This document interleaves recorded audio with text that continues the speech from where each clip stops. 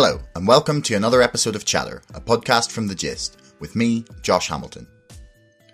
My guest on the show today was the artist, musician, and dancer Cuthbert Artura. We had a vast conversation covering the legacy of slavery, colonialism, both historic and modern, cultural homogenization, Black Lives Matter, and the protests that sprung up after the death of George Floyd. If you haven't already and you enjoyed this episode, please subscribe to this podcast and to our mailing list. And don't forget, my book, Brexit, The Establishment Civil War, is now available for pre-order on Amazon. You'll find the link in the description below. So, here's Cuthbert Artura.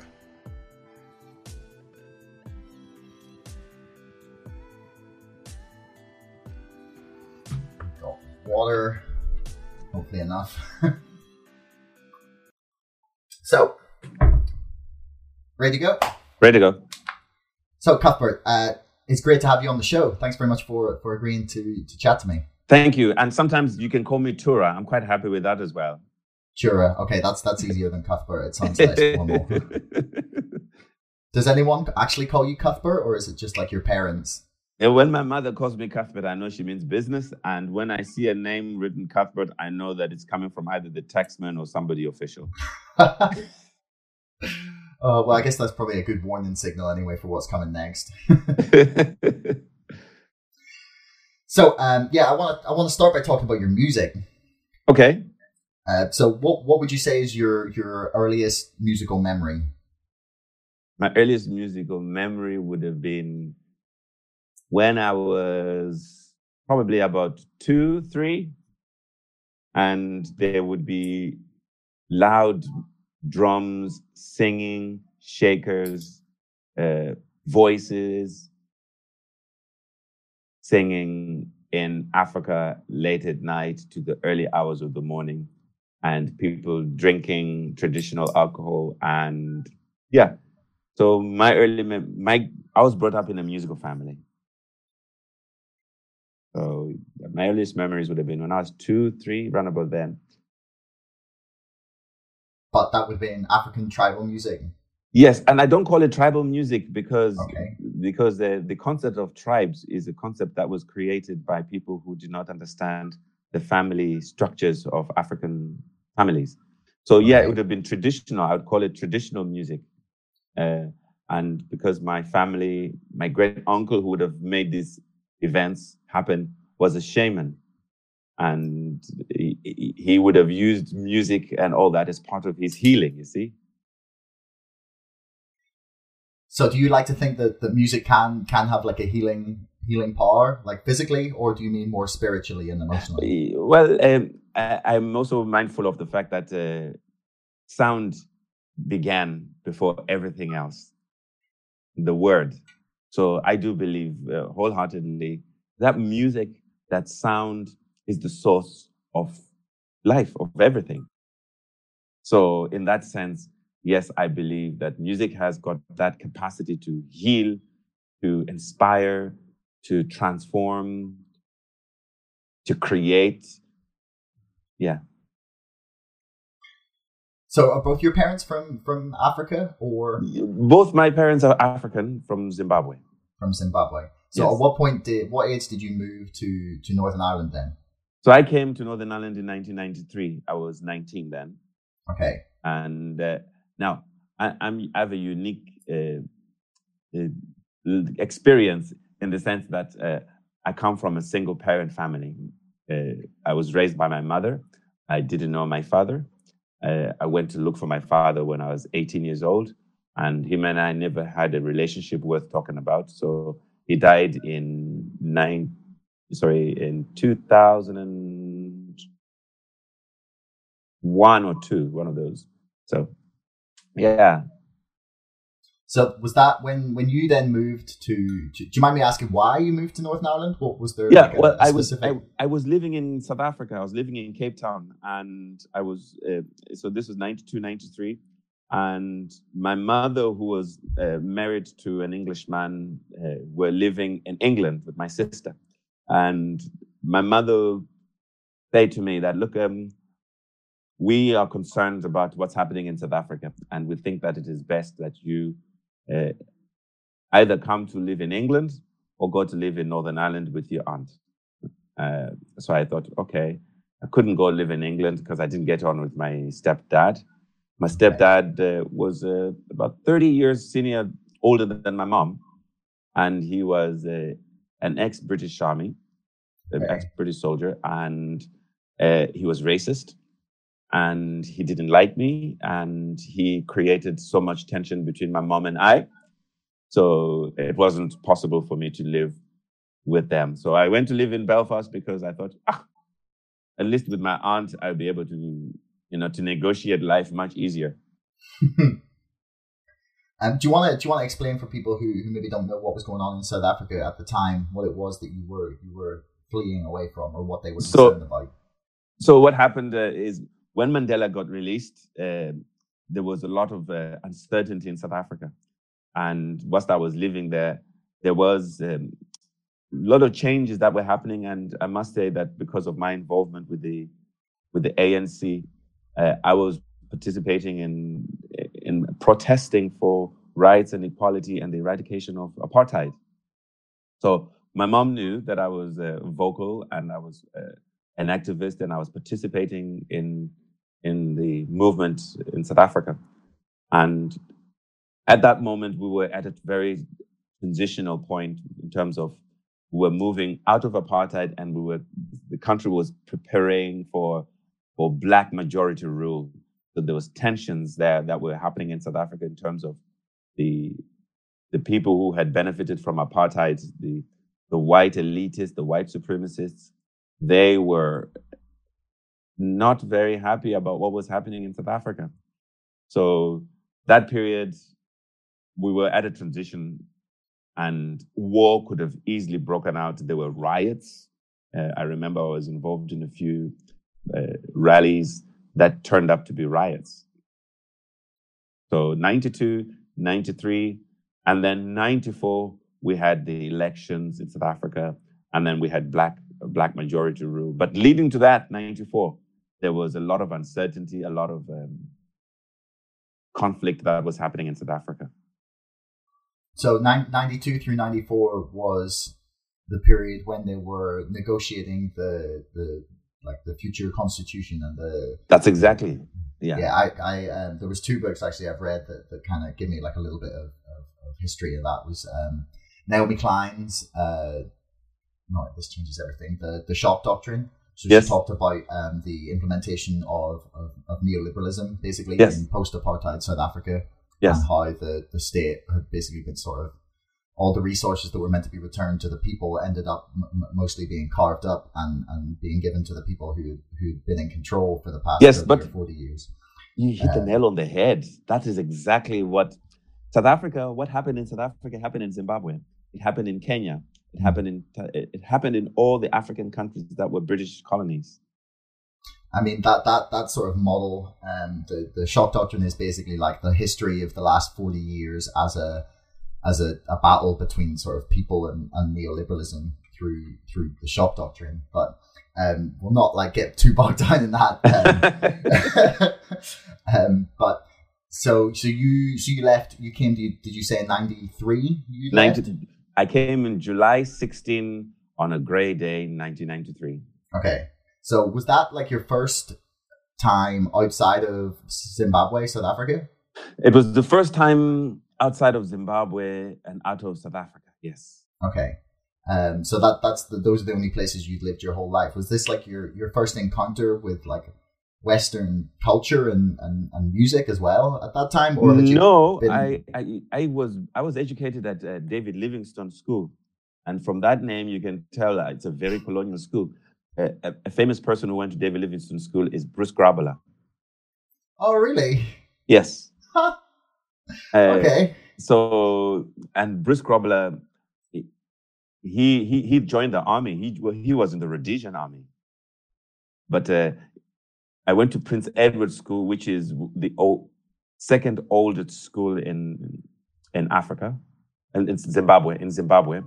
That was set up by the British, and that was 1898. It was set up. So I have a very colonial education. I was assimilated into British system, when I was at school. So my school was a multiracial school, multi-ethnic, multicultural. So at the age of 9, in fact, I was socialized into the white world from a very early stage. Okay. So even the hymns I sung then, I come here, they're the exact same hymns, there is a green hill far away without a seat, those kind of things. Yeah. So I am really conditioned into the white world from an early stage. So when I came here, it was really it was not different. I just slotted in because I was already brought up in the British, education system.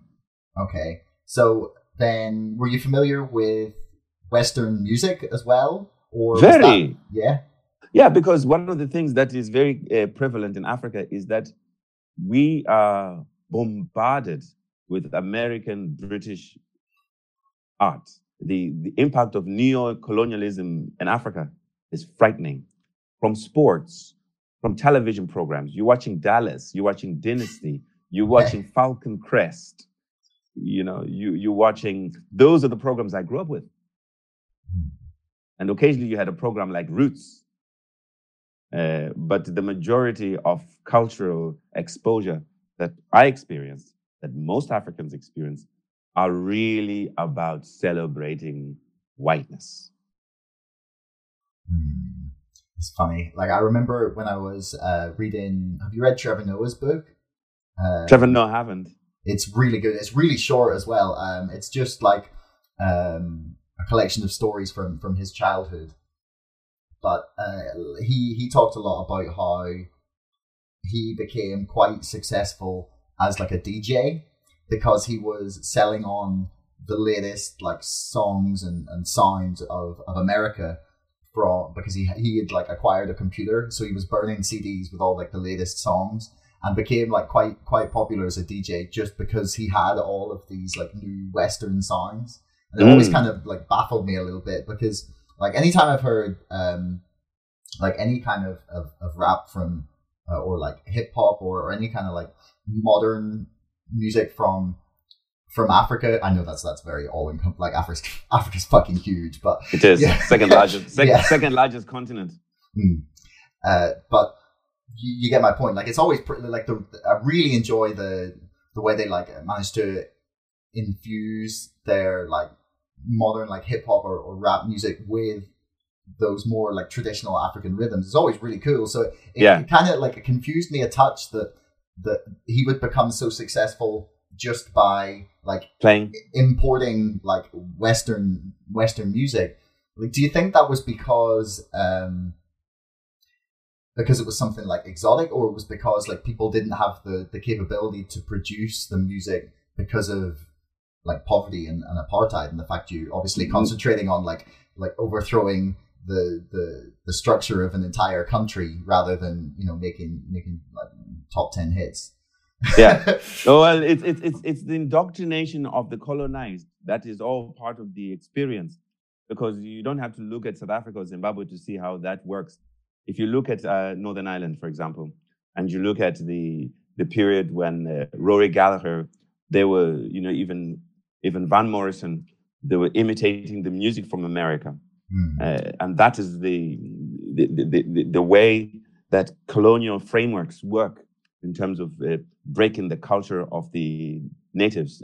And then you see that the culture takes a back seat, the language takes a back seat, and that's how it was possible to erode the language that native people use in schools, in education, in popular culture, in media. So this is not a random, it wasn't a random situation that Trevor Noah was responding to. It is part of a global system of racism and cultural imperialism. So it operates in Northern Ireland in the most explicit way. If you hear Van Morrison singing, Van Morrison is a white guy who basically sings like a black guy. Now let's be honest. He's a white man who's made money from singing black music. That is the reality. Blues is black music. Jazz is black music. And this is how imperialism and neocolonialism works. So you don't even have to go to look at South Africa and see how the dominance of British popular culture is on Northern Ireland. Northern Ireland, even the south of Ireland. If you ask anybody in Northern Ireland, what team do you support? Tell you Liverpool or Manchester United. Cultural imperialism at work. If you ask them, tell me 4 teams from Northern Ireland, they'll struggle to tell you. Or tell me 4 players from the Northern Ireland football team. I'm telling you, they'll struggle. But if you say, tell me 5 players from the English football team, they'll tell you. They'll even tell you the players from the American NBA Dream Team before they'd even tell you who is in the basketball national team of Northern Ireland. Do we have a national basketball team? Oh, we do! I'm kind of guilty. Liverpool fan. What do you mean? I'm guilty as well as a Liverpool fan. We are all socialized into this. Josh, we are all socialized. In your mind, is America now that like the like pinnacle of cultural imperialism? Are they the center of that for you now? Has it moved on for the world and globally? I mean, well, the aim, and this is not my opinion. It's not my opinion. This is by design, and by design, I'm talking from the time we currently have a system that was developed from this year, 2020. It marks 465 years of that system. 16, 19? What is that 16, so we're talking 1564. 1564, okay. What was the American? Queen Elizabeth I. Okay. So we're talking about what we call dominant culture. Those people who manage to amass wealth and create economic, cultural structures are largely European and American, because they were able to exploit other people to create these infrastructures. So this has been happening. This cultural imperialism has been happening since time immemorial. We're talking from the time they started enslaving Africans. The Europeans have looked to dehumanize, reduce African culture to subculture, reduce human beings to subhuman. So you can see how the American white elite, the British white elite, the European white elite seek to perpetuate this notion that they are culturally more sophisticated than everybody else, when we know that everybody is culturally sophisticated. Everybody. I like people. It's weird. I've had this conversation with people a few times recently. They've said, Americans are stupid. And I'm like, no, there's fucking stupid people everywhere. People everywhere. It's the same kind of thing, right? Yes. But culturally, America and Britain are connected to the hip. Yeah. I mean, that's something that actually concerns me a little bit post-Brexit, that we might start to take on a few too many Americanism. We have already. Well, we've taken on too many already, but I feel like it might accelerate post-Brexit. Yes, and probably one of the fears that we have, both we share, is that it's always better to have a diverse experience of culture than monoculture. This hegemony of American British culture doesn't allow us to experience the full beauty of what God has created, Yeah, the idea of monoculture is something actually that I'm a big Naomi Klein fan, and I've been reading her books a lot recently. But she wrote in No Logo, she wrote about the kind of corporatization of a lot of spaces in Canada, in America, and in the UK. Who's that? Sorry, Naomi Klein. Okay. I would just like, if anyone is in any way interested in just the history of the world of the past 30, 40 years and understanding corporatization, neoliberalism, climate change, and how all of those are all intertwined, I would just go read Naomi Klein's work. It's just truly both horrifying and inspiring at the same time. That's it. But in No Logo, she talks about this idea of a monoculture where we have like these global corporate entities like Nike or Pepsi or Coke or Google, Ralph Lauren, or now like her book was written about 20 years ago, but it's stunning actually the way that mirrors big tech now as well. She was talking about big clothing giants and basically companies selling a lifestyle to you, and she was really like struck by the monoculture that creates. It's about like it just homogenizes everything, and dude, and then she talks a lot about how first, like, for example, say like Tommy Hilfiger was sold as like a high-end brand first to like upper-class white people, and then it became like a status symbol for people in lower income areas, like generally like in America, Black or like Latino areas, where that became like a status symbol for people to have like Tommy Hilfiger or one of those big brand names. Yes. And then that meant that those corporations who had been selling to like the elite white kids were then able to like, in a way, like make their brand cool by then selling it to like young, like low income people as a status symbol. And then when it became like, I don't know how you describe it, as like hood, or like it came like like in the most white sounding way ever. But when it became like that kind of style to people, then it was resold to like the white middle class teenagers as like the edgy thing to be wearing. And it just like creates this like perfect circle where things go from like status symbol to being edgy to then being a status symbol again. It's super like it's kind of depressing to for her to lay that out, because that was genuinely the strategy that was going on inside and the conversations that were going on in marketing departments. But and all it does is as you say, lead to this like monoculture. It's it's also, if we are a society that's not engaging with itself in an honest manner, and a society that is capable of self-reflection, and we then have a situation where everybody is exposed so much to British American culture, and their own culture takes a backseat. And what that does to the memory of people, come on, you know. So that's why I think one of the reasons why I am fortunate, because my culture is always and has always been central to me.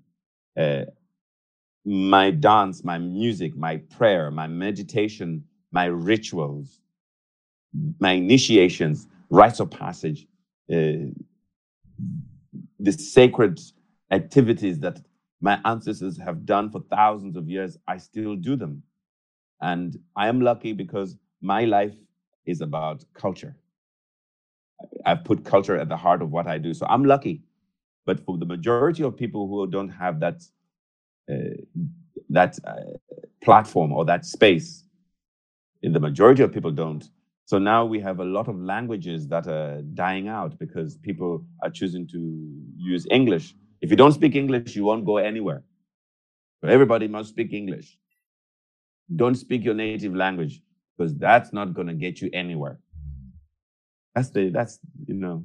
Do you feel like that's kind of turned the corner in a way, where where there are at least certain portions of society that really value little niche things like I don't know, language and like little pieces of culture and art, like especially in like huge like multicultural cities like London, for example, where you know, the more specialized and niche you can get in certain ways and certain things become like your selling point. That difference is the thing that makes you stand out. Like, do you think we've got past that, or do you think it's... No, I think we've got into a stage now where there's a very commercialization of culture.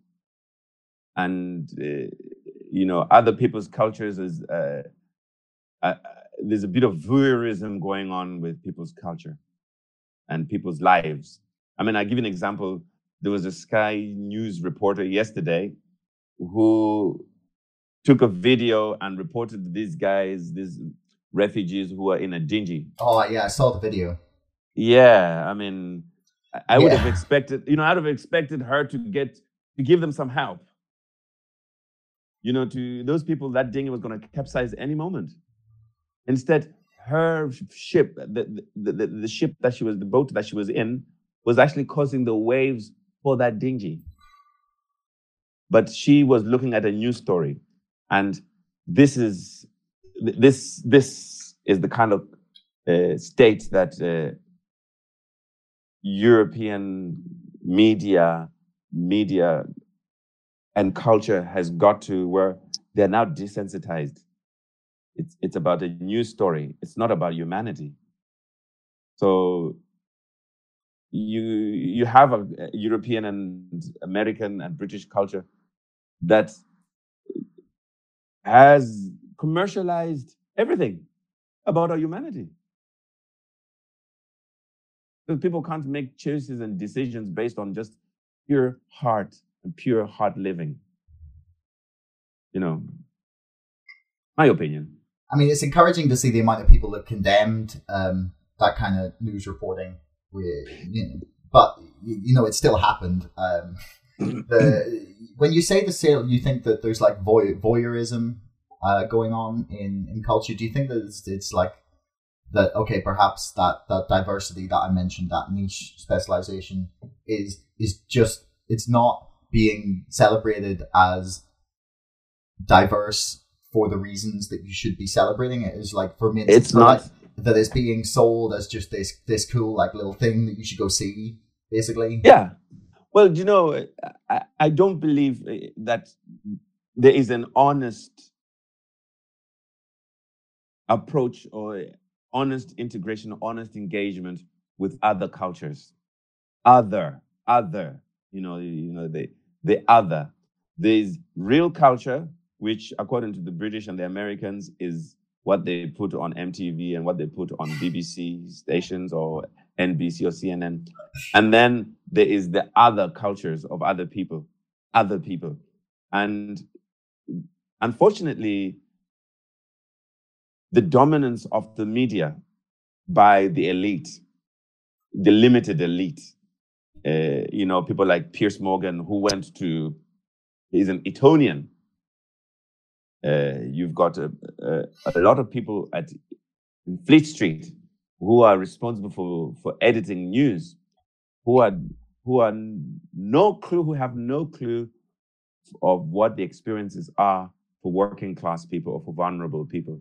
So the people that are making the decisions, right from Stuart Hall, the BBC Governor General, you've got these elite people making decisions that affect working class, vulnerable people. So it's like the decision that the BBC made over that report where a white reporter was allowed to use the N-word. Mm-hmm. And they said, it's okay, you can go ahead. And then they were told not to. But the BBC director generals and the decision makers are not capable of making decisions on equality and diversity because they don't have a clue what we're talking about. They don't understand because they are socialized into racism, into overt and covert bias. How much do you think that bias do you think is still there in society? And how much do you think it is like just the systemic hangover of like years of discrimination and like overt segregation and racism in history? Like, how much do you think that those like ideas are consciously still there in society, and how much of it is the hangover from the system that we used to have? We don't used to have a system. We still have that system. The system that we have in Britain and Europe and America began to be created into what it is when the slave trade began. And so the relationships that we have financially, and I want to say financially, I'm talking about the House of Saudi the House of Oman. I'm talking about the Arabs that facilitated for the British and the Europeans to begin the slave trade and the industrial.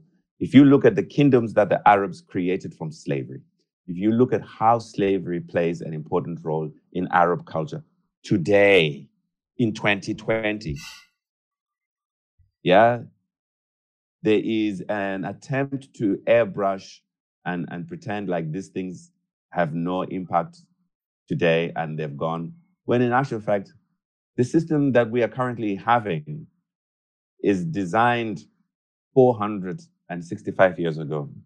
So, to tell you the truth, Josh, Britain is the mother of racism.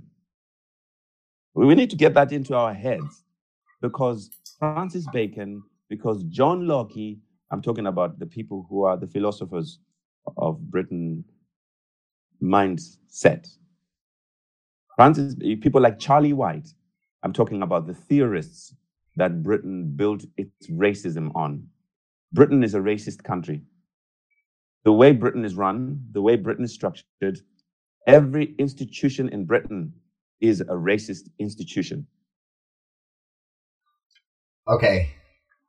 Right, we need to like clarify a few things before we can discuss like further, just so I can get exactly what you're trying to say, and that we can have the best discussion about it. So, when you're saying that every institution is racist and that Britain is a racist country, you're talking about the like at the very highest level, the entire structure of how the country was founded, about how the wealth that was amassed during the years of slavery and afterwards with a lot of wage discrimination, that all that wealth and all of the structures of power that have been built up since and because of that history are then inherently racist because no one has sought to address or deal with the massive like historical, social and economic inequities. Yes. Okay. Yes. Okay.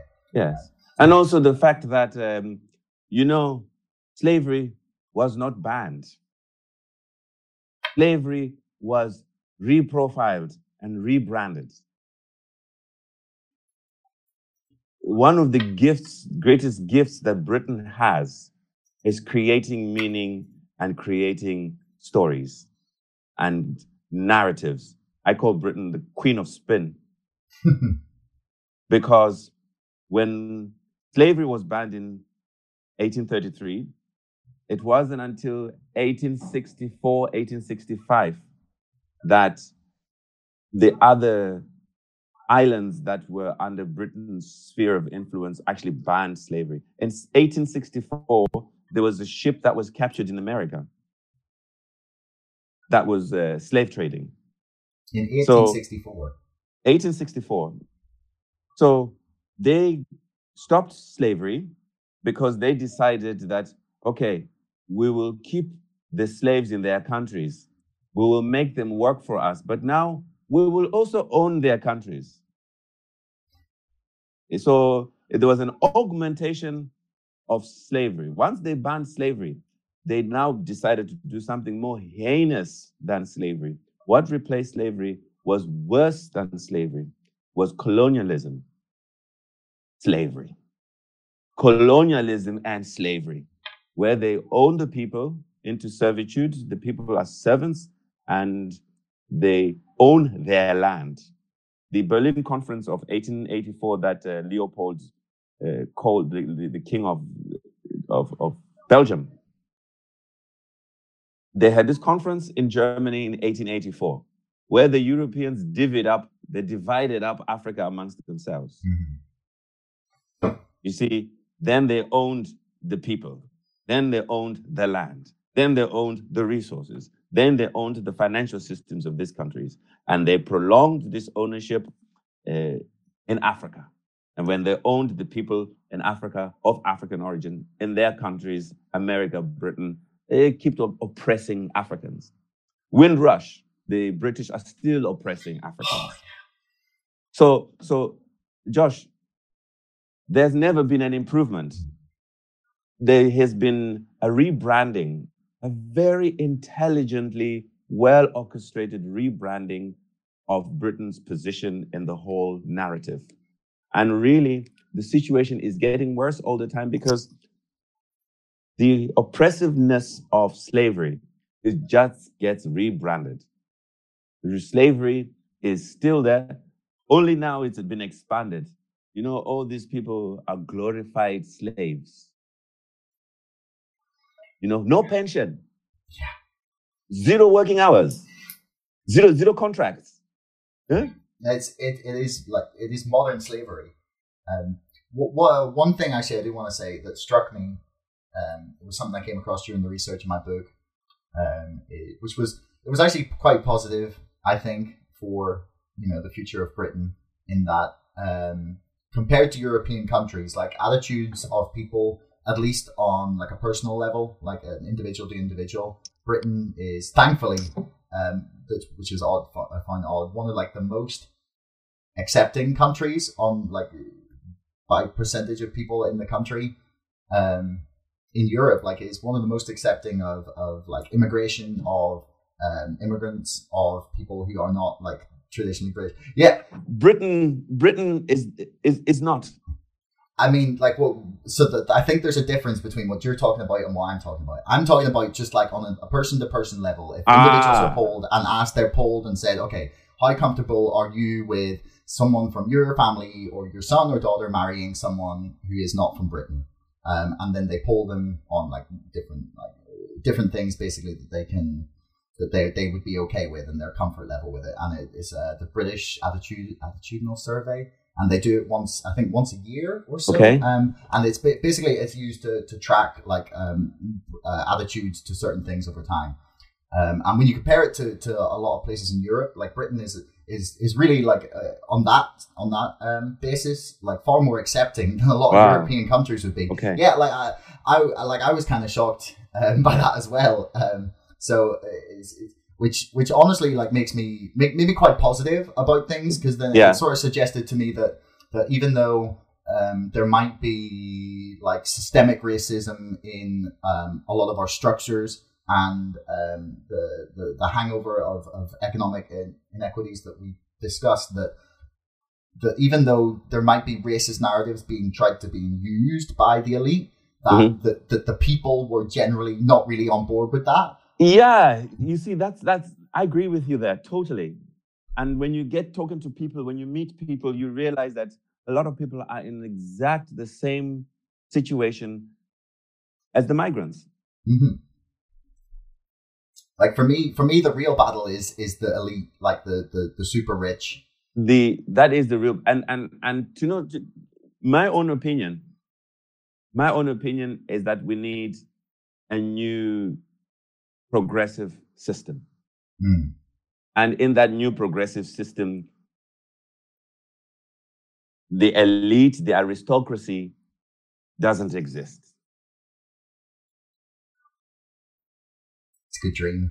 I mean, like one of the things I at the end of the questions that we wanted to talk to you about some things, if you had time, like 15 minutes or so, some questions about the lockdown and about the pandemic that I want to ask you, because I'm writing my second book at the moment, and it's all about how I think that the lockdown and the kind of the forced change that we were sort of put into, that like everything just went from complete normal life to like like civil liberties gone, like we have to do all these things, we're not allowed to go here, bars are closed, shops are closed, like we just went from that to like a situation that would have seemed completely unimaginable and sounds like some sort of really horrific dystopian future. Yeah, like legitimately sounded a bit like that, right? And then like, okay, people were angry and frustrated, and then all of a sudden like people started to come together, and I find myself talking to like my closest friends more, and like everyone seemed to have used this time for something really positive. And they took it and they made changes in their life that people would have said were impossible. And people started looking after their garden and baking and just getting more in touch with nature, because we were all, the only time we could go outside was to go and enjoy like a walk or something. And I think it proves that people can adapt to some really like serious changes, and that it proves that all the people that said humanity can't like make a rapid like change to a more progressive, more equitable, post-carbon like society and so structure. possible. Like, yeah, they don't, like, in my mind anyway, they don't have an argument anymore. No. You know, No. the argument that people couldn't deal with it has been blown out of the water. We were put in this horrendously restrictive situation, and like we didn't just survive, we thrived. We thrived. Yeah. So yeah, so if we have time, that would be great. Yeah, but you know, if people cannot change or do things out of the goodness of their hearts, then trauma and fear will do it. And I think fear of COVID made people make the decisions as well. And I guess the trauma that we're now going to experience, because now we're officially in recession. And I think that's an opportunity. Because now we have to rebuild. We have to build. And what I'm saying to you is the system doesn't work. You know Sunak, right? He's a billionaire, right? He's a billionaire? I thought he was just relatively wealthy. No. He married into a billionaire's family. Oh, I gotta check this out. Hang on. He married the daughter of a billionaire. And for that reason, you will not, well, not only for that reason, but also for the fact that Sunak is also socialized into a culture which accepts racism. See, Hinduism, yeah, and the Raj did so well out of British apartheid because the caste system, it falls in line with the theories of race which the British were advancing. So when people like Priti Patel, people like Sunak, when those people who belong to the upper class of the Hindu class structure, you then begin to understand why we cannot trust Sunak, you cannot trust Boris Johnson. I don't think anyone does, but they're the people who are elected. They're the people running the country. Yeah, unfortunately. So we must then always be aware that the system that we want is not going to be able to be created by those people. They are not the kind of people who can create the system. No. It's us, the grassroots. You know, it's funny. Quite by accident, quite a lot of the people that I've spoken to over the past 6 months have a lot of them have been talking about ways in which we can fight back almost in ways that we can try to reorganize our society from the grassroots up. And there's been it's one of the things I hope to write about in my book, is there's been a real upsurge in grassroots movements popping up or appearing or suddenly getting a whole lot more enthusiasm or support or they feel re-energized to do stuff. Is that something you've kind of experienced talking to people, or am I just No, I think you're right, and I think there's access to information now that is happening to people, and people are finding out things about the government, about what's going on, about what. Here, I'm going to ask you a question. Do you know that there has been an oil spill of a grave magnitude that has happened in Mauritius? Yeah. So 2 or 3 days ago? Yeah. But you are finding this information, you don't find this information on the mainstream media. No, there's a serious repression of any climate-related stories. There you go. So it's people like you, your generation, my children's generation, that are claiming, and that's why I think your generation you're in your 20s, right?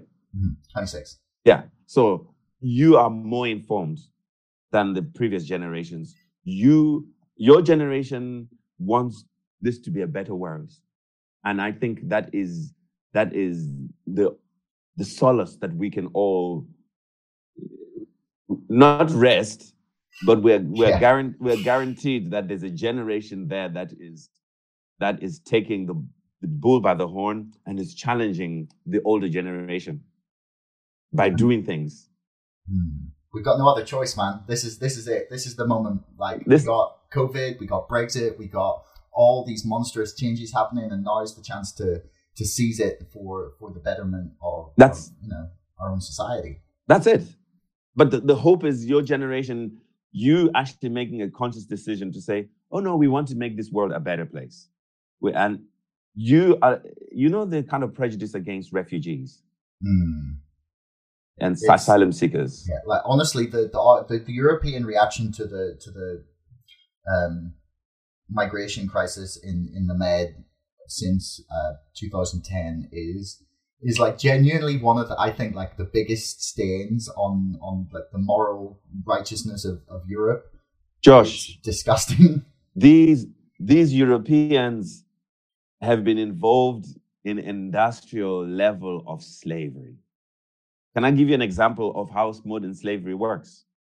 Please. So, all the French-speaking countries do not control their control their state funds. They don't. They're still held over by the French. Every country that was colonized by the French, when they got this independence from the French, they were only given limited sovereignty. So what we call the sovereign funds, there's always, each country has to have a certain amount in the French banks. Always has to be. You see? That is currently, we have that situation as we speak. The only country that was one of the French slave islands is Haiti. When Haiti got independence, you know what the French did to Haiti. The Haitians have been paying a loan to the French since slavery was banned. So here, we are looking what they are doing in terms what the Europeans are responding towards towards the refugees and the asylum seekers. It's not a surprise. It doesn't surprise me, because the church has been so, they have collaborated in oppressing, in dehumanizing Black people, in genocide, mass genocide, in war crimes. So I know that when I'm looking at some of these countries, I'm looking at war criminals who have not done their time, who have not accounted for their crimes. That's what Western European countries are. They are war criminals. They are the equivalent of the Nazis who have never owned up to their crimes, who have never paid reparations or done any amends. So they are so full of arrogance that they have this God-given authority to tell the world how to behave. Yeah, I mean, like you can't really say that Europe doesn't try and at least take the moral high ground in the world stakes. It's dysfunctional. Europe is dysfunctional. Right. I want to come back to the reparations thing and about the war criminals thing. I really do. But I do 100% need to ask you about what happened with the Black Lives Matter march, because that's why I wanted to talk to you. And I'm conscious we've been talking for a long time now. I haven't even mentioned it. So I want to get that out the way, and then that will circle nicely back around to your sort of thoughts about what we do with the grander system, like reparations, war criminals related. So yeah, give us the breakdown of what happened with you organising the march, and then what happened with the police afterwards. So I was not involved in organising the march. Okay. So I went to take part at the protest that was happening at Belfast City Hall on the 3rd. And I went there and as a participant, as a supporter, as an activist. And when I was there, it was a few members of the community asked me if I could speak, because they appeared to be long periods of silence in the rally, and it felt that there was a lack of people or leadership that could articulate what was happening and what needed to happen. People were angry, people were hurt, and they needed somebody who could engage with them, but also offer them solutions. So I was asked to speak on the 3rd, and I spoke. It was after I spoke that I was contacted by United Against Racism, who organized the 6th, and said, we heard you speak on City Hall. Could you please come and speak at the event that we are organizing at Custom House Square? And it will be social distancing rally. We will observe all the protocols in terms of the legislation on COVID. And I said, yes, no problem. And I agreed. So on the day of the protest, I arrived at Custom House Square, and I was greeted by a police officer who asked me for my name, address, date of birth, and personal details. And then he contacted his boss. When I told him that I was coming to speak at the event, then he spoke to his boss and told them who I was and what I was coming to do. So he then let me go. And I had only walked about 30 yards. I was stopped by a female sergeant who then asked me again the same questions and told me that if I proceed on going to the rally and participating, I would be liable for fine, prosecution. Okay, hang on. So the police were taking names of people, of anyone going to the rally? They were taking names of people. Okay, so no, I can only talk about my own experience. So, but like that was the idea. The police were taking names from people going to the rally. Names, addresses, phone number, date of birth for contact tracing. Not for contact tracing. Why would they? What was the justification for taking all this information? The justification is that I was breaching COVID. Okay, so they wanted you to give all that information to acknowledge that you'd done it? That they had met me. Okay. They had met me going to this illegal protests. Okay. And that they would have my details to do a follow-up. Okay. Right. So you were asked once, and that was all right. Yes. And you gave your stuff, and then you went like another 30 yards, and then another police officer stopped you and asked the same questions. Same questions. Did you tell her that you'd just been asked for all this? No, I didn't. I knew she had seen it. Okay, and so she'd definitely seen. She'd definitely seen it because I was there for quite a considerable time, Okay, so then she said she asked the same questions, and then she said that you were going to be liable for a fine. Yes, a fine or prosecution. Okay, which from your did you see anyone else being quizzed? Oh, I saw other people being stopped, and other people being told to turn back. Okay, loads of people being turned back. Okay, I was told to turn back. Okay, right. And this was the second rally. The first one was not particularly busily or was it busy? Because the only pictures I've seen were the rally in Custom House Square. So there was they were the ones where they had the squares marked out for everyone on the ground. Yes. So the first rally was there a lot of people there? The first rally, the first rally was actually one that took place at Writers Square. At Writers Square, okay. Yes. And then the second one was the one that took place at City Hall. Okay. Was the one at Writers Square? So there was one at Writers Square, one at City Hall, and one at Custom House Square. That's right. Okay. So was there marked out things on the ground at City Hall? No, Square? At City Hall there wasn't. There was nothing. At the City Hall, they got a bigger crowd than they were expecting. Okay. Yeah. How many people do you think roughly? I think there was 2,000 people who came. But right, 2,000 people, fair enough. Mm. Okay, that's a lot for during the time period it was. Yes, and it was only a few days after George had died. Yeah, no, it was all very, very rapidly put together. But also people are processing things. Mm. And George came on the back of what had happened to Aubrey. Ahmed Aubrey, the young fella who was lynched by one of them was an ex-cop.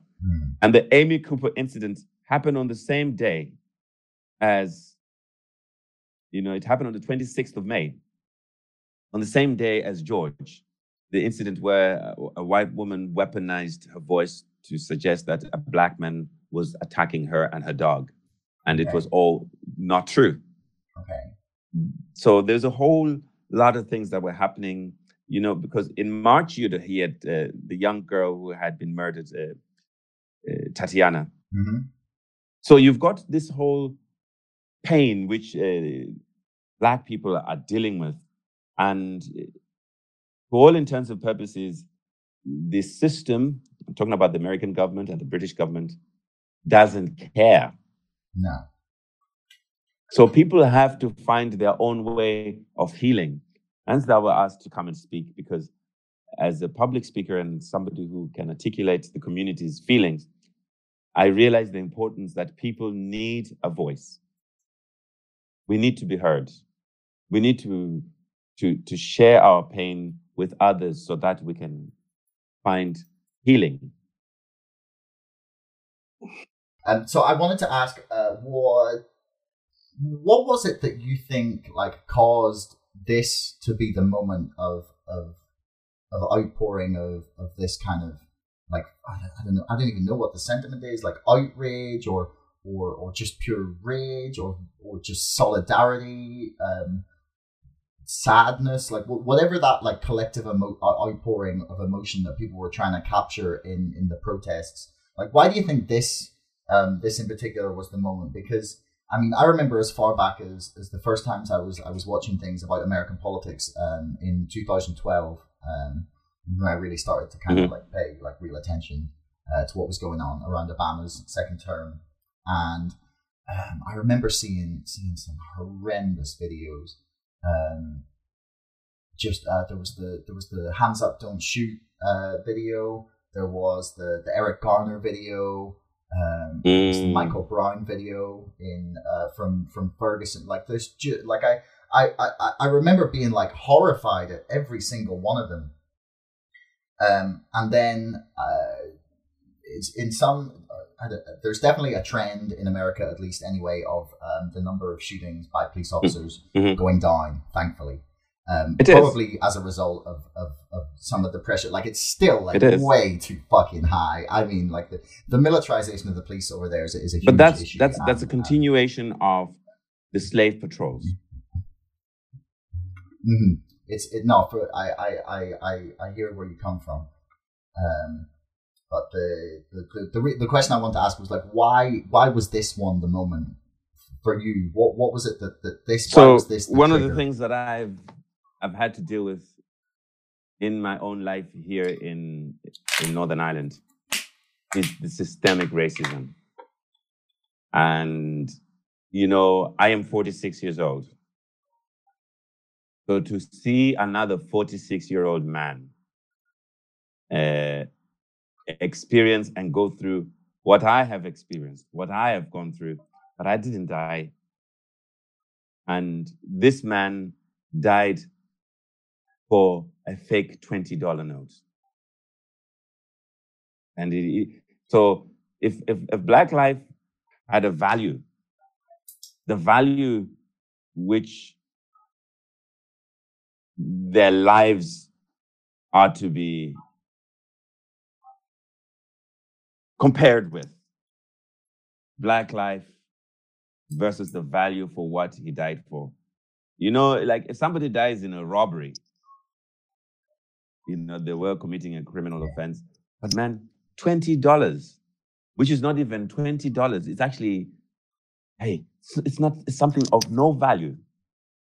It would suggest to me that there is something wrong with society, that society.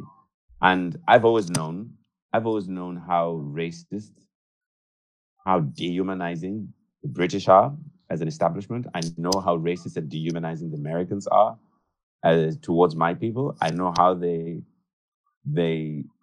ignore me. They treat me as if I don't exist. They treat me like I don't have anything to contribute. I don't have any dignity with the British and Americans. So I've always known that the only thing, when I saw what happened to George Floyd, I just went through the motions of what I and other black men, other black people go through. It opens up the wounds. You know the experience, the pain. You feel disempowered, and then you go through the motions. And it's very regular that as black men, we have to experience this as a pattern of what the institution, the white supremacist institution, does to our people. It's a pattern, it's a system that is designed to instill fear in us constantly. But the moment a generation of white youths, white people, actually stand shoulder to shoulder with us and say, hey, we're not standing for this. This is what your people have been experiencing all this time. No. And you only have to look at the number of young white people who came to that protest and the things that they were saying. You only have to look at the number of white activists actually challenging the British system in a manner that is never seen before. So I have seen the writing on the wall, and the writing on the wall is that the whole of society reached a tipping point, and it's not a black struggle. It's really about people who are anti-racism against those who are racist. And yeah. So you basically think that, like, because there was a lot of what you were saying there that was really, I was just in my head, you were saying things, and I was like, this is so applicable to the feelings that, or this echoes the feelings that I know the people from all backgrounds can go through. That especially at the moment with there's definitely a feeling of a democratic deficit, that people are powerless. That like you said, that they feel like they don't matter, like that they don't contribute, that their contribution is not worth society, or that even if they weren't there, that it wouldn't matter, like that they personally don't contribute, take, or give anything to this system, and that's really like indicative of honestly of the feelings of dislocation that I think neoliberalism just gives to people, and the way that our system's set up. So you basically think that we've now hit a breaking point at which the experience is broad enough and across enough, I think so, parts of society that something has to give, and that this is the moment that people have been. But do you think it was anything to do with the fact that it was in the pandemic that made it that made it that big, huge, like worldwide moment? Do you think that would have happened if we weren't? I don't know, but I tell you one thing that I know. There's a hierarchy of blackness. It's when the American black people say enough is enough and they do something, that any black people anywhere are listened to. There's a hierarchy of blackness where the opinions of the Africans and the opinions of the African Americans, the opinions of the Africans are treated with such belligerence and malcontentment, whereas the opinions of, so talking about the civil rights period, let's say 50s to 65, during that whole time, there was already African liberation wars going on. So whilst there's people like Martin Luther King, there's people like Patrice Lumumba, there's people like Kwame Nkrumah in Ghana, there's people like Nasser in Egypt. So you've got even the history of the civil rights movement. You've got names of people like Martin Luther King, Malcolm X, John Lewis, Mahatma Gandhi. They are in the popular culture. And now you've got Mandela. But you won't hear people like Kwame Nkrumah, the nationalists, the people that enabled the independence of African countries during the 60s, during the 70s. So it seems like the whole civil rights narrative is in America, begins in America. It's already happening in Africa. In Zimbabwe, we're the only country that took its land away totally from the imperialists. The imperialist still owns large land in Kenya. Most of Africa still belongs to the imperialists. South Africa still belongs to the elite families. You'd be surprised how much land the Queen of England has in South Africa. So, in essence, what COVID has done, it has exposed the injustices of the ruling class, and not just the white ruling class, the black leaders as well. The black people who are exploiting, the black leaders who are exploiting their own people in their own countries, oppressing their own people, using COVID-19 as an excuse to slide in laws that basically reduce people's liberties to zero. Governments are using COVID-19 to expose themselves and to consolidate their power. So, yeah, in a way, you could say, but in Africa, we've been fighting this war for a long time. And we keep fighting it. And it's ignored. It's not highlighted. The only thing is, if it's happening in America, if it's happening in Britain, it will get publicity and it will be highlighted, even though the media will try to sanitize it. I mean, when last did you see something to do with Black Lives Matter on mainstream media? I mean, I don't check out the mainstream media that much. It's tailed off. It's tailed off. I would. It's tailed off. Really? Like, I mean, there was definitely a lot trying to be made of it. There was, well, at one point at least, Dominic Cummings and Boris Johnson were really trying to push. Yeah, they're racist. Their fake culture war, as some people describe it, like the sort of battle between like the people on the side of cancel culture. But you know who Dominic asking for things. But like they were all distracting people with this stupid like. But you know who Dominic Cummings is married to? Yes, it is the daughter of the owner of the Spectator, whose name escapes. But they are linked. It's Mary Wakefield family and imperialism Britain. If you look at her family and the link with the Raj, these people are part of Imperial Britain.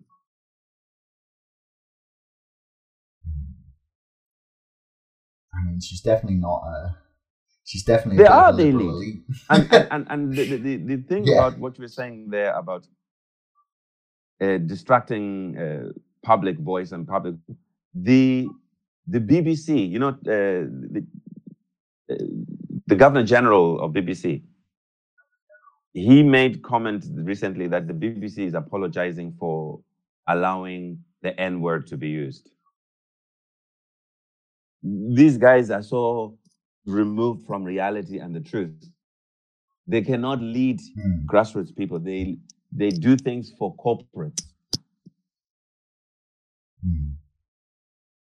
I mean, like a lot of something that was frustrating watching this moment for me personally anyway was watching how much people were getting caught up in you know, the idea of the fake culture war of people getting bogged down in censoring like specific words in a TV show or removing certain episodes of something, or when like the real struggle is not like you don't win this battle by like having some TV shows pulled and like getting the New York Times to change the way they write black when they're referring to people. Like you don't like everyone was going crazy over these kinds of things. You don't win this battle in my mind anyway by doing those things. You do it by like affecting really big structural change, and that's the only way that you that we use this moment to address the real injustices that have given us like the society and system we have now. But you see, you know, J.P. Morgan, right? J.P. Morgan, Apple, the two companies, Twitter, they are going to embark on a process where they're going to change the language that they use, because all of a sudden they've discovered that their language, because their businesses came about in a time of slavery and racism, their language, like blacklisted, like in programming, they use the word master, they use the word slave. They're having to change how they use words like that. Now, what I believe is going to happen, is going to need to happen, is there's going to need to be structural, organizational changes that will leave our civil service and our government system so different from what we're used to. I know from my job now I'm now employed as the capacity building officer for the Africa House in Belfast. And my job is really about building the capacity of Africans in Belfast, in Northern Ireland, so that they have the support, the skills, and the knowledge that gives them dignity and integration into the social, economic, cultural life of Northern Ireland. Now, it's only now that a job like mine, I've been here for 27 years, and it's taken 27 years for the City Council and the Stormont to recognize that the African community are undermined. We don't have a voice. We are not heard. There is white people sitting in meetings saying that they represent Black people and that Black people can't speak for themselves. There is gatekeepers who are trying to muzzle the sound, the voices of Black people. And what you'll notice, Josh, is that I'm so candid, I'm so open. I will tell you things that most Africans will want to tell you, but don't have the nerve to tell you. We are oppressed in this system. This system is designed against us, and it operates in every level against us. That's the reality of it.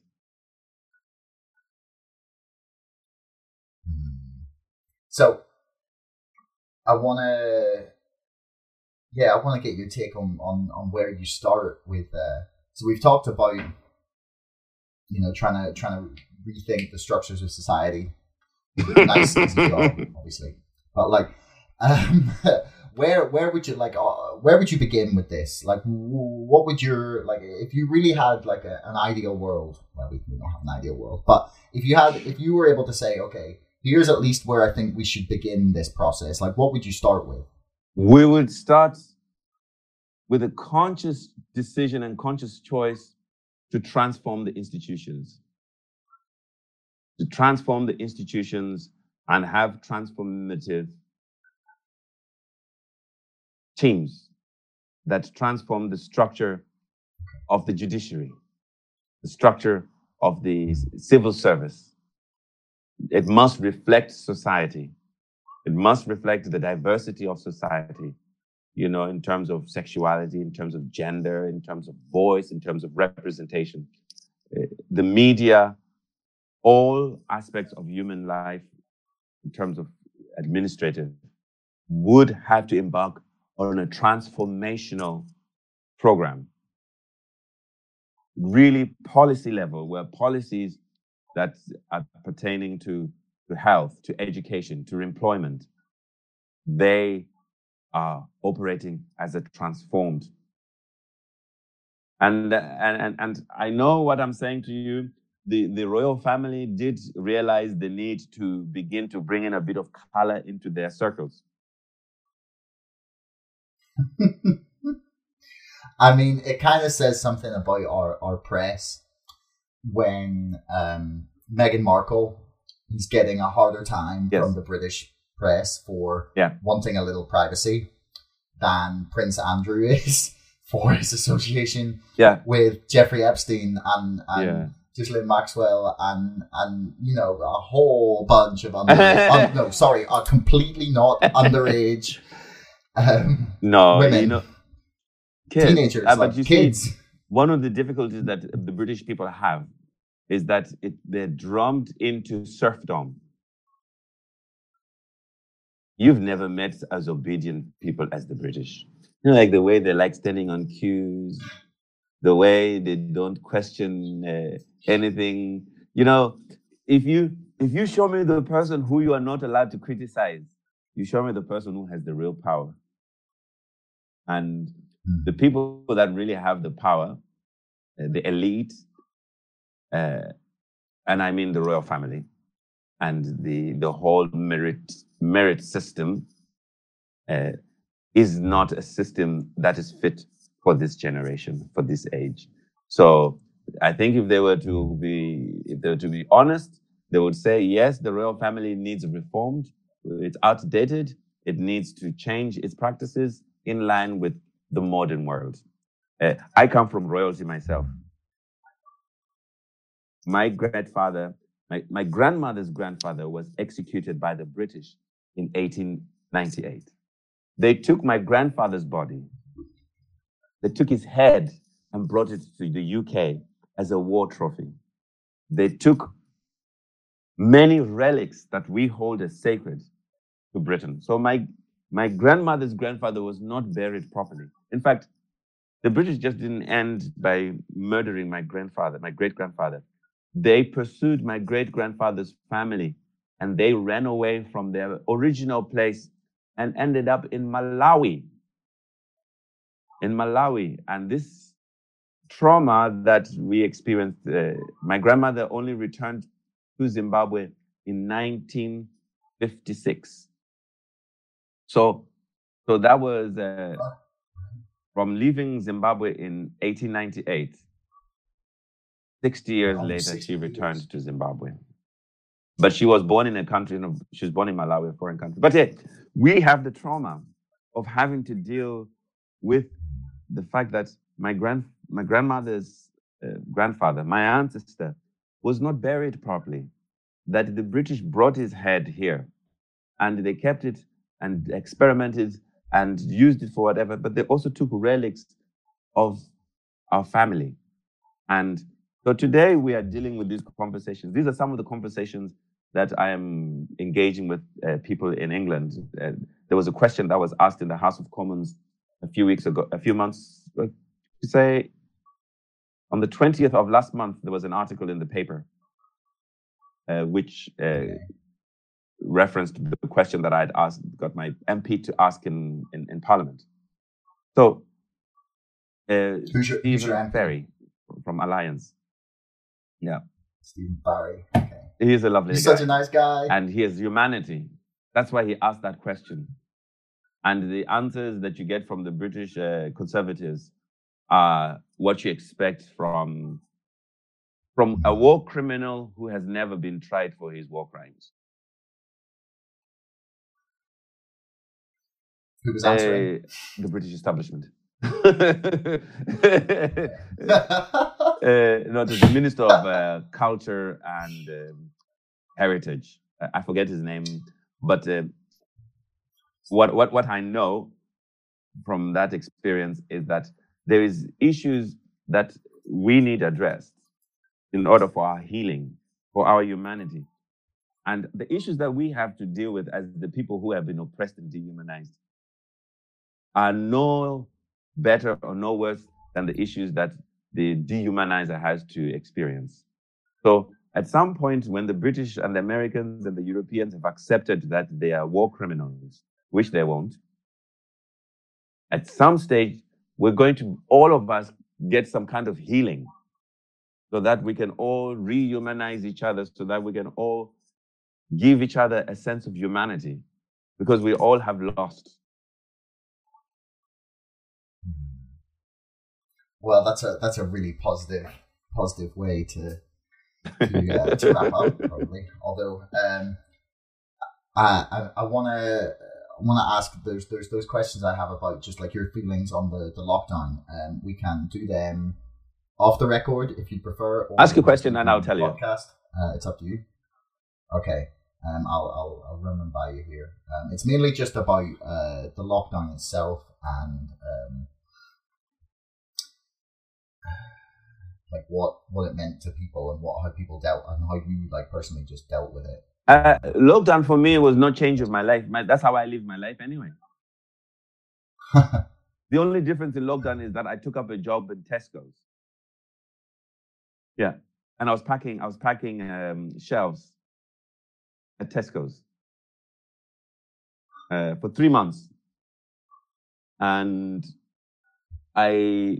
during that time I did more in those 3 months than I had done previously. I took up gardening, which was my mother's favorite pastime, and now I have a greenhouse and I have loads of tomatoes, loads of vegetables. For the last 3 months, I don't buy vegetables anymore. They're all your own, completely homegrown. Homegrown. Tomatoes, strawberries, cabbage, beetroot, microherbs, spinach. Yeah, so that's awesome. One of the things I wanted to get into about the lockdown basically is just, yeah. Did you find that you were using the time? Like, did you feel it was as a positive thing for you overall? The lockdown was no change to my lifestyle. That's the way I live my life. But the lockdown for me, it was a blessing in disguise. Because right from the moment that they announced the lockdown, I applied for a job in Tesco's. I've been applying for many jobs without getting any work. And I all of a sudden, the lockdown enabled me to get a job in Tesco's. Because they needed people, because a lot of their people were going into furlough. They needed people to stand in. So all of a sudden, I was earning money. I haven't been able to earn money for the last 2 years. Why? Because I can't get a job. It's that difficult. Yeah, I can't get a job. I can't get invitations to, the racism in this country, yeah? I will break your heart. I can dance. I can speak Irish. You can speak Irish? I speak Irish. That's amazing. I can recite things in Irish. I recite poetry. I can teach hip-hop, breakdance, street dance. I even do the oldest style of dance in Ireland. I can teach Irish people the oldest style of dance in Ireland called Shanos. I still can't get a job. I still can't get participation in events, festivals, even though I am the only Black person in the whole of the world who does what I do in Irish. So that's how racist. I had to go and study law. I now have a Bachelor of Laws degree. Where did you study? Open University. Okay, that's cool. If I was white and I was doing just a 10th of what I am capable of, I would have excelled far beyond. Just a 10th. There's the kind of corrosive racism we're talking about is the kind of racism that somebody who is as qualified, as accomplished as me. I present TV programs on BBC. The BBC is so racist that it won't commission me to present a series. The BBC is so racist that it won't play my music on BBC because they say it's specialist music. Oh, that's a travesty. I was really enjoying the EP you sent me, man. It was so chilled out. Josh, thank you. We live in a very dysfunctional, broken, racist institution at every level. Do you think the thing with the BBC is because the people at the BBC don't want you to present it, or do you think that it's just like too different for their audience? Like, no. Which you think it's just like their own personal prejudices? It's not their own personal prejudices. It's the policy of the BBC. There's a cultural policy of the BBC. There's a positioning of Black culture and Blackness within the BBC. There's a code with which the BBC operates. And it's not just the BBC, it's the whole entertainment industry. It's the whole culture arts sector. Right from the Arts Council, the racist institution. I'm talking about the Arts Council in Northern Ireland and the Arts Council in England and down south, the Republic. They want to oppress Black arts and Black culture as inferior culture. And that is what is part of the racist makeup of Britain, America, and Europe. In France, they have a policy now where they're trying to stop rap music being played on mainstream radio stations. What? Yeah. Blackness. I don't know. I don't know if they've ever been to like, I don't know, Middle America, but there's like a like 90s like hip hop music, especially from America, is like there's nothing but like middle class white kids listening to it. Like yes, and that is what is me being one of them. Like admittedly, no, but you're right. You're right. But you see the threat of culture. You talk of culture war. Mm. You talk of why the loyalists and unionists are dysfunctional about culture. They've rejected their own Irishness to invent a certain kind of culture which is made up. So you don't think Northern Ireland? This is a good place to finish. Actually, do you don't think Northern Ireland is a country? Well, not even that. But do you believe we don't have our own heritage and we're attempting? You do. Well, no, but I mean, like, as a specific country, do you think we're trying to like wedge ourselves into like this British-Irish fusion that doesn't exist? It's a colonial country in denial. Northern Ireland is a colonial country in denial. In fact, I call it Project A. This is the project where the English perfected imperialism. The first plantations before they went to America were in Ulster. Mm-hmm. They set up plantations. The Hamiltons came here. The Marquis is that a Hamilton? Yeah. Yeah. Yeah. And they set up the plantations.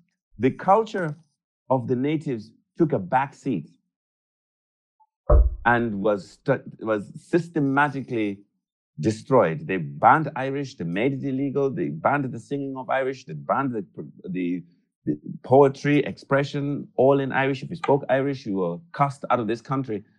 In all the African countries, the same policies that were done in Northern Ireland were done in all the African, because this is a training ground. You want to see how the RUC, you know what you call when you're policing insurgents. Yeah. Northern Ireland has written the rule book on policing a country under occupation. If you see anywhere, riot police anywhere, if they need specialist advice, they come to the police in Northern Ireland.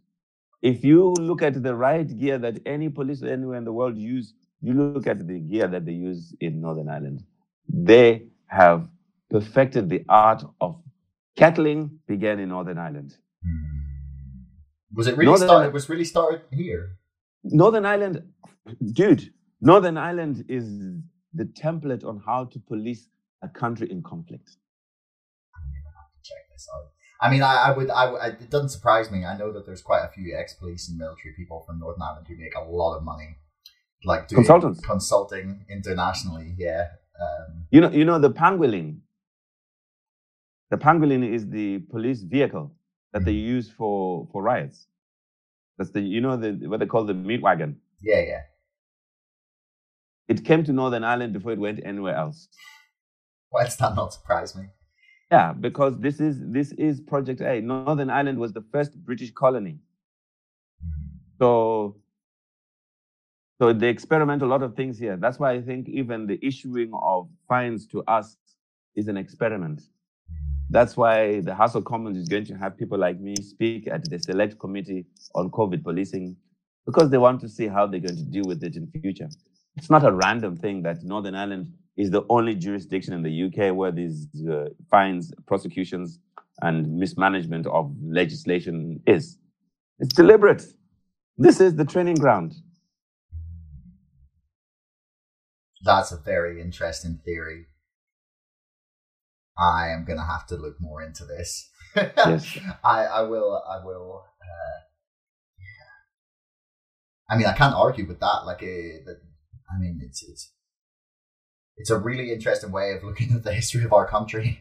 And that's the beauty. That's the beauty of diversity, because we can all look at it from different angles. I mean, I'm. People don't realize that Northern Ireland and Zimbabwe are connected to the hip. Why? Because Cecil, the chairperson of the British Rhodesian Company, was from Northern Ireland.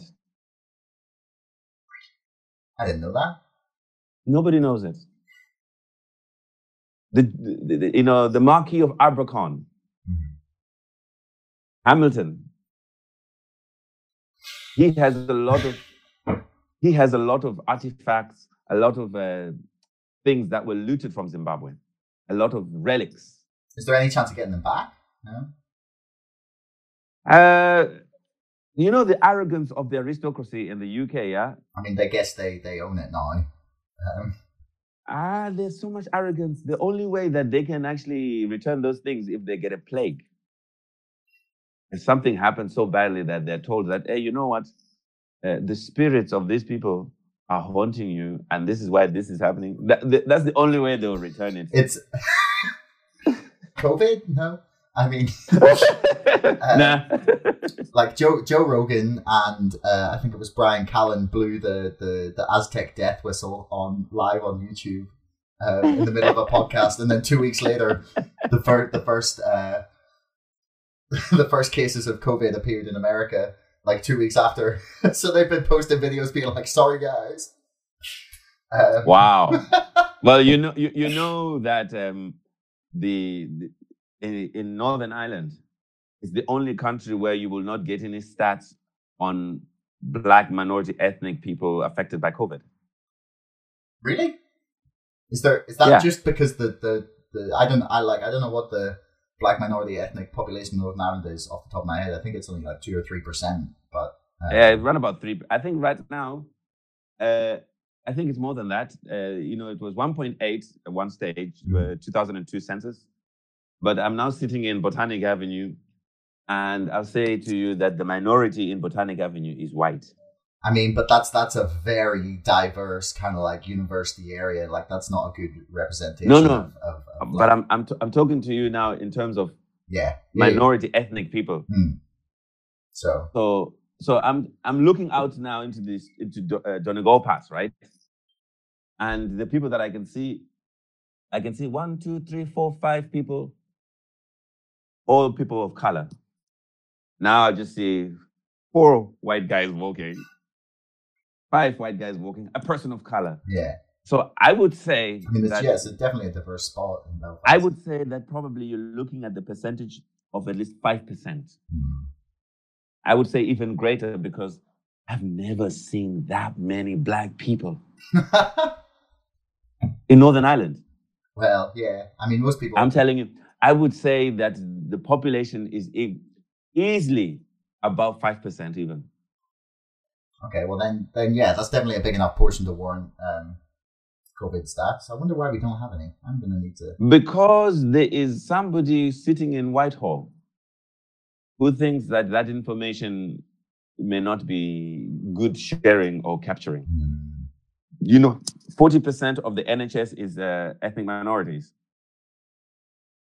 That doesn't surprise me. 40% of... So...